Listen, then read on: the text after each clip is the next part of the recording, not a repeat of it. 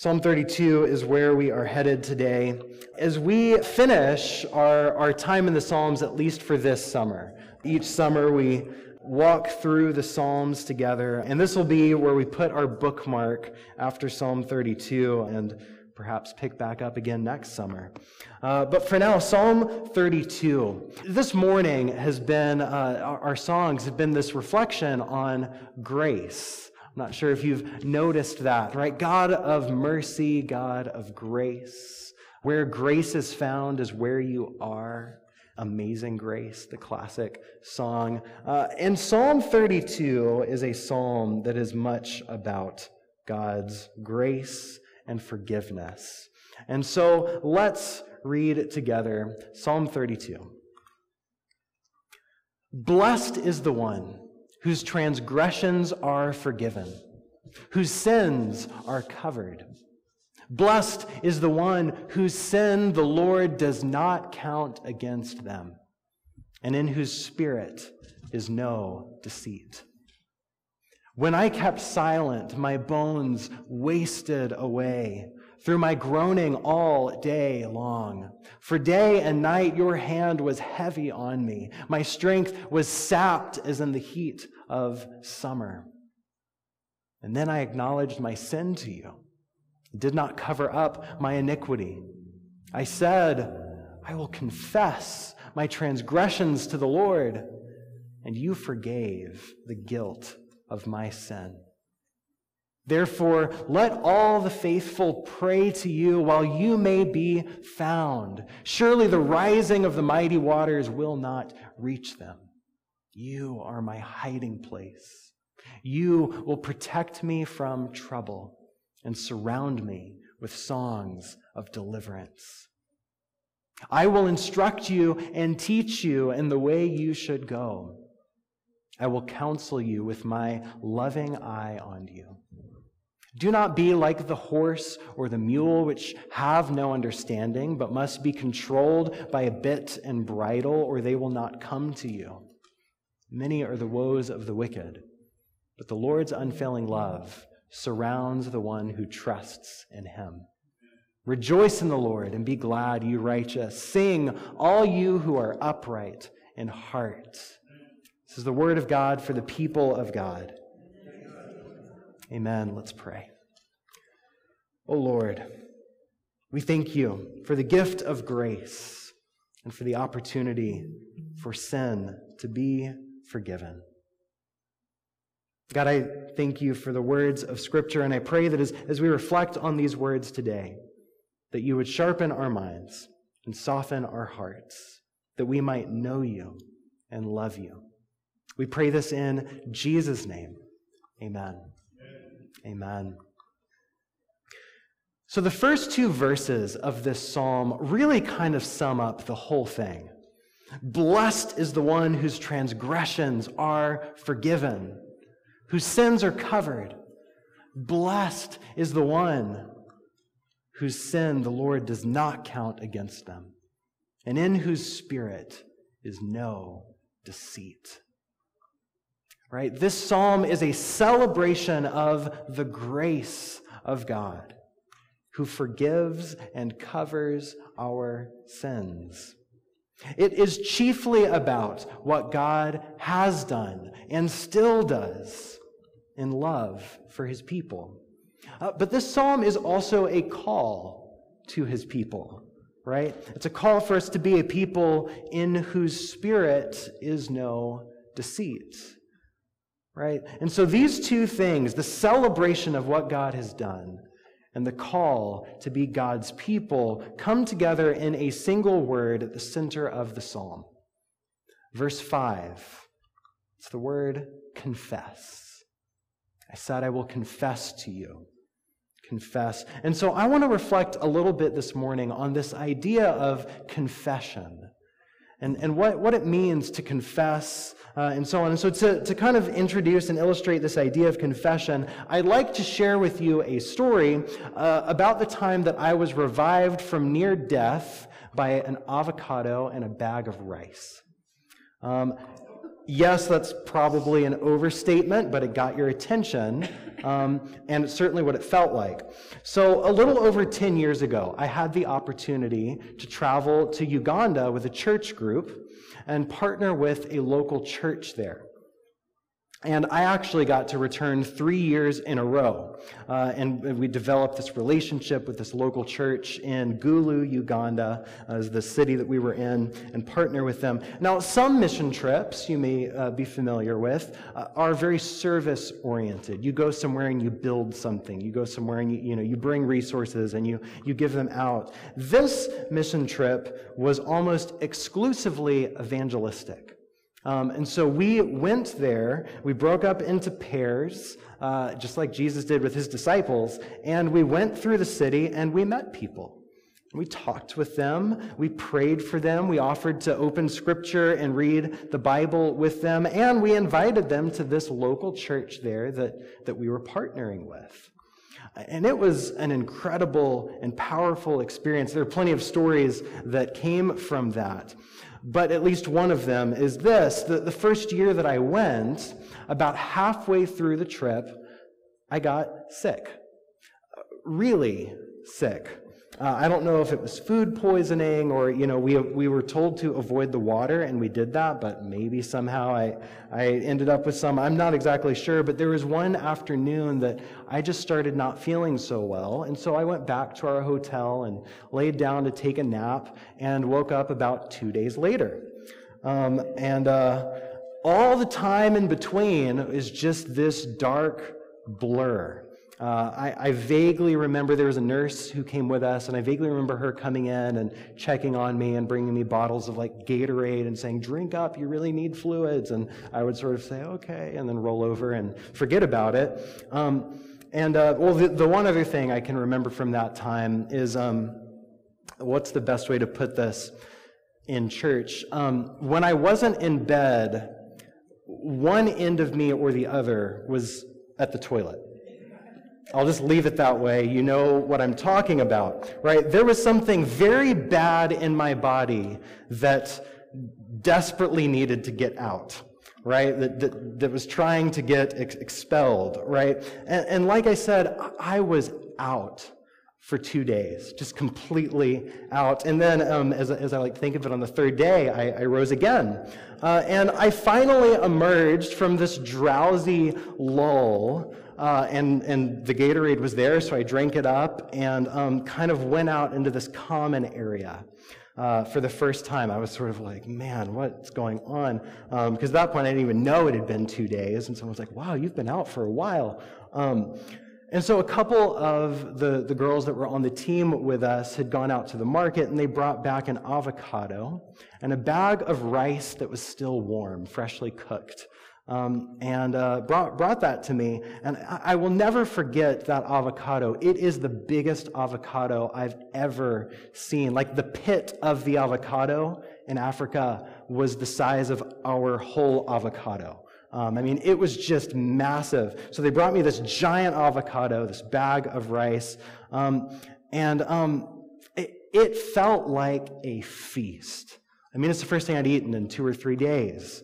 And so, I'm just sitting there, this warm bag of rice, this giant avocado, and a spoon. And it's one of the best meals I've ever had. And it brought me back to life. And so that's my story of dire sickness and recovery. Fortunately, it didn't ruin avocados for me. I love avocados; they're great. But the story of sickness and recovery in this Psalm 32, in many ways, is about another kind of sickness and recovery. It's about the sickness of sin and the recovery that God brings. So coming back around to that word that I mentioned, right at the center of the psalm, this word, confess. Confess. Most of the time, and when we think about confession, we think about the confession of sin. Confessing sin and confessing wrong things that we've done. And that is precisely how it's used there in verse 5. He says, "I will confess my transgressions to the Lord." And so what does this have to do with the story that I just told? Well, Origen, a theologian from the 2nd and 3rd century, had a very colorful description of confession. He described confession as the vomit of the soul. That'll stick with you, right? Confession is soul vomiting, right? I mean, have any of you ever experienced food poisoning? Or a really bad stomach bug, right? There's almost nothing worse than that feeling, right? This unsettled churning and burning deep down that desperately needs to get out. And as disgusting as it is, there is something wonderfully relieving about finally throwing up, because it gets out, right? And once you get past that, you're pretty much uphill from there, right? You start feeling better and recovering. So this is the image that Origen in the 2nd and 3rd century used to describe confession. It is this expelling of sickness from your soul. It's getting this burning, churning, upset thing out. But here's the problem. As much as I'm sure we all want to be free from the sickness of sin, as much as we want our transgression to be forgiven, as much as we want our sins to be covered, we don't want to go through the messy process of confession. We don't want to name wrong things that we've done. We don't want to admit that we've done wrong things or that we've caused harm. And that's why the psalmist follows up these blessings about forgiveness and so on with, "Blessed is the one in whose spirit is no deceit." Right? If we're honest, we are masters of self-deception. We are masters of self-defense, right? Rather than admitting that we're wrong, we are endlessly inventive about all the ways that what we've done is actually right, right? You know, or maybe we're just in denial about our own character flaws. We are masters of deception and therefore avoiders of confession. We avoid it like the plague. But what happens when we avoid confession? What happens when we don't speak and name these things? When we fail to expel the sickness within us and instead let it stay there? You see, this is the experience that the psalmist describes in verses 3 and 4. "When I kept silent, my bones wasted away through my groaning all day long. For day and night your hand was heavy on me, and my strength was sapped as in the heat of summer." That's not hard for us to imagine, especially these days, right? This summer alone has had some record-breaking days of heat, record-breaking nights of heat. Right? We know what it's like to have this, and you know, especially here in the Pacific Northwest, where many don't even have air conditioning, right? I mean, it's just oppressive. The heat, it just gathers and stays there, and it absolutely saps strength from a person. That's what it's like for the psalmist. When the psalmist avoided confession, when he kept silent, his bones wasted away. And he groaned all day long, right? He felt this deep ache within him, right? Do you ever feel that ache? Sure, physically we feel aches and pains, but do you ever feel that deep ache within?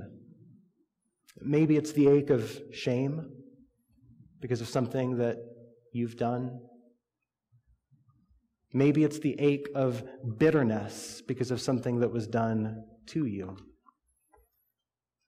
I've heard it said before that bitterness is like drinking poison and waiting for the other person to die, right? It's just taking in that bitterness to ourselves, and we're the ones who end up sick. That's what bitterness does. All it does is make you sick, and it adds to that ache deep down.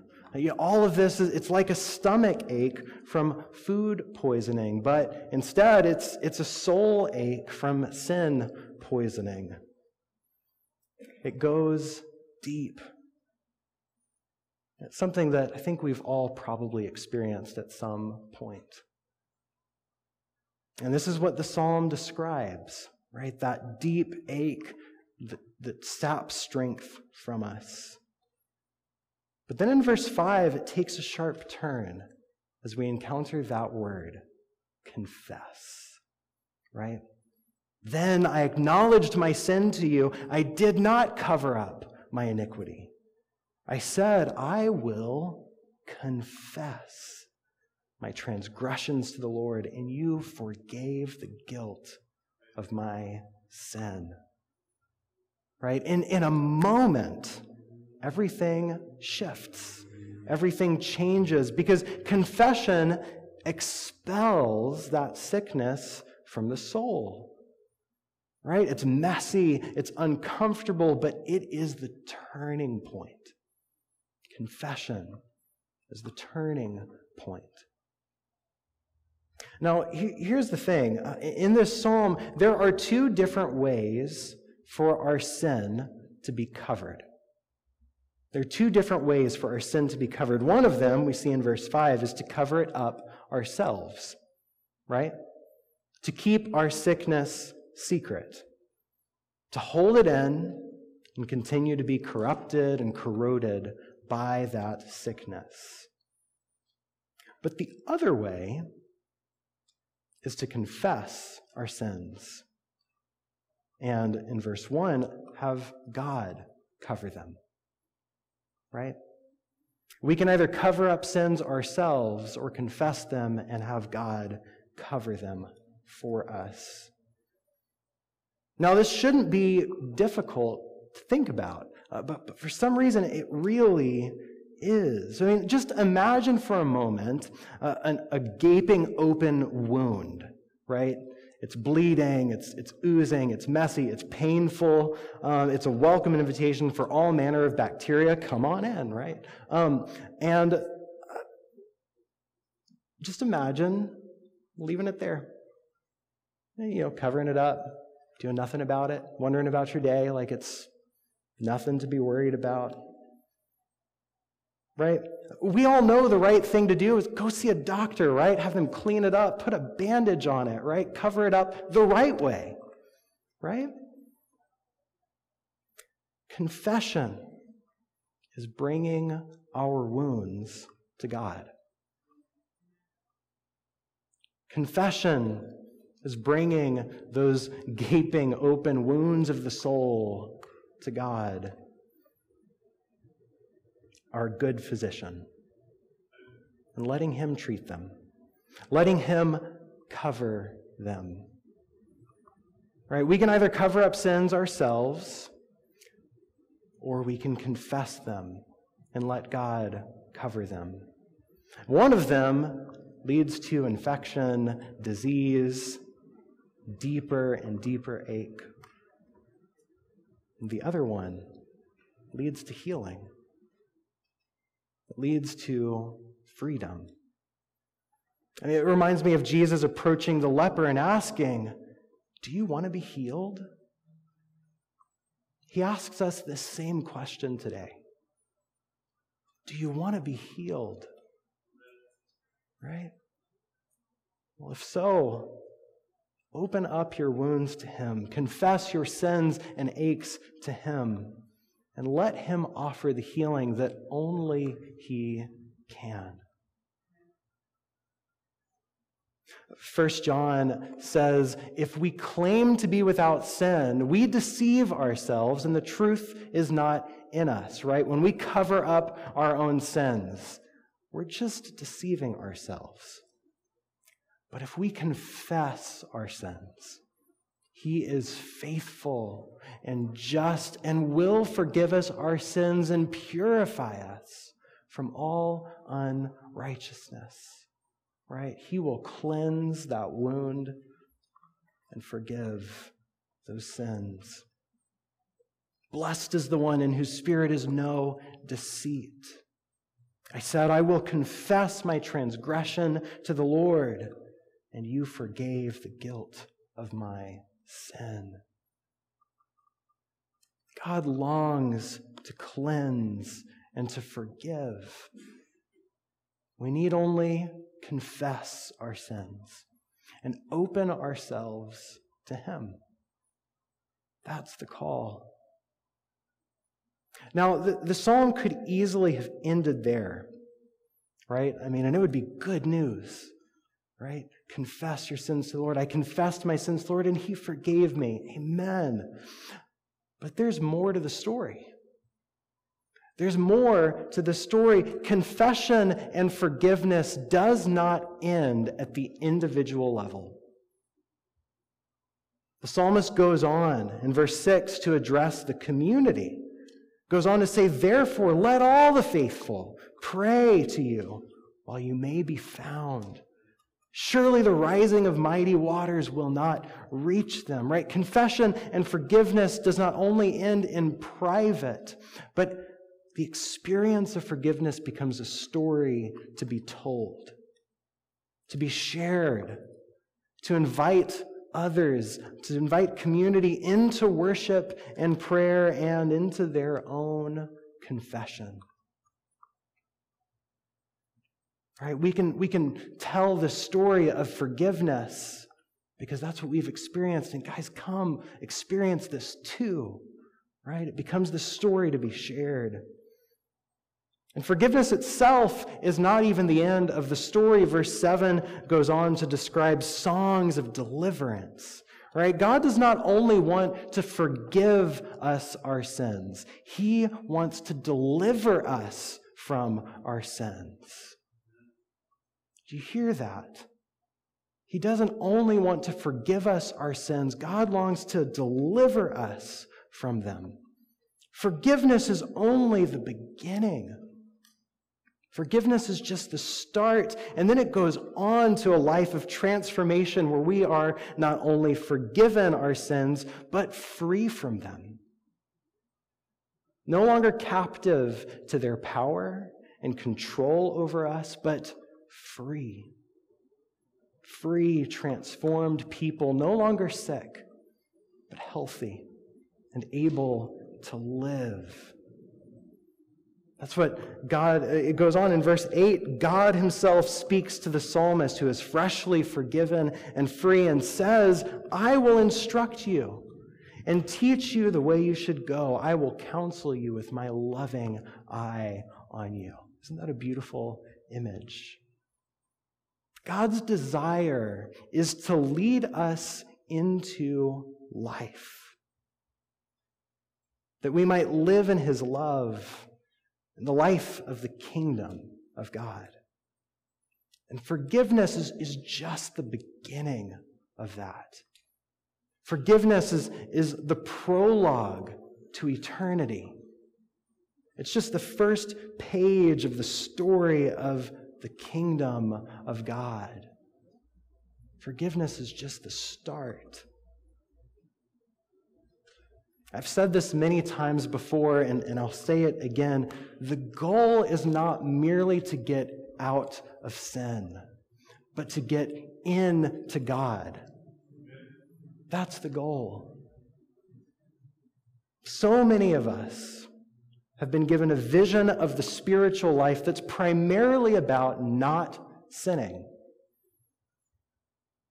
And so we end up with a bunch of rules and do's and don'ts and so on. I mean, we're familiar with this kind of thing. If you've been around the church for any length of time, right?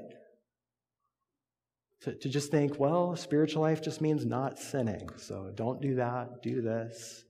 But that's not what God wants. Verse 9 says, don't be like a horse or a mule with no understanding, but just controlled by bit and bridle, or they won't come to you. Right? God does not want us to be controlled by bits and bridles of do's and don'ts. He wants us to come to him out of our love for him. He wants us to be drawn to him, not by these rules that we put around us to tell us what to do and not do, but by the depths of our beings, our hearts drawn to him in love. And we will be transformed. And this is where our word confess takes on another, I think, more profound meaning. In verse 5, the word translated confess is the Hebrew word yada. Yada, right? It's a word that more generally means to disclose something or to declare something. And at its most literal level, it actually means to throw something, right? So now here in the Psalm and in several other places, this word is used as confession, right? In reference to confessing our sins, right? Disclosing our wrongs, declaring that we have failed, or perhaps, throwing up this sickness within us, or throwing out this acknowledgement that we have done wrong, that we have sinned, right? And that's one way that this word is used in Scripture. But far more often, this very same word, yada, is used to refer to praise, to thanksgiving, right? To declare the praise of God, to literally throw up our hands in rejoicing. That is what this word means. And that's exactly where the psalm ends. The final verse, rejoice in the Lord and be glad, you righteous. Sing, all you upright in heart. And this gives us another picture of what it looks like to be a people who confess. Because we do not only confess our sins, we are also a people who confess our faith. We do not only declare and disclose that we have failed, but we declare that God has won. We declare that God is victorious. Confessing our sins, as Origen put it, the vomit of the soul, like what I went through in Uganda, right, is expelling sickness from within. But confessing our faith, I would say, is the savoring of the soul, like what I experienced with that avocado, that bag of rice, right? Confessing our faith is tasting good food, savoring the goodness of God. And as we savor it, we are nursed back to health. We're brought back to life. As we confess our sins, we expel them from our souls. We give them over to God and God's grace. But as we confess our faith, we receive the good food into our souls and we savor God's love. 1 John, as we read a moment ago, said that when we confess our sins, God is faithful and just to forgive our sins. And Philippians 2 uses the very same word when it tells the story of Jesus, who humbled himself by becoming obedient to the point of death, even to death on a cross.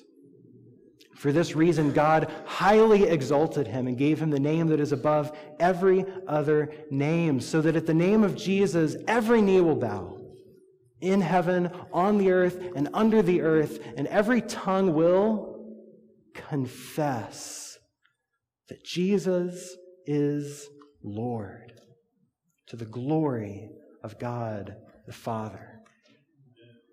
This is our confession of faith.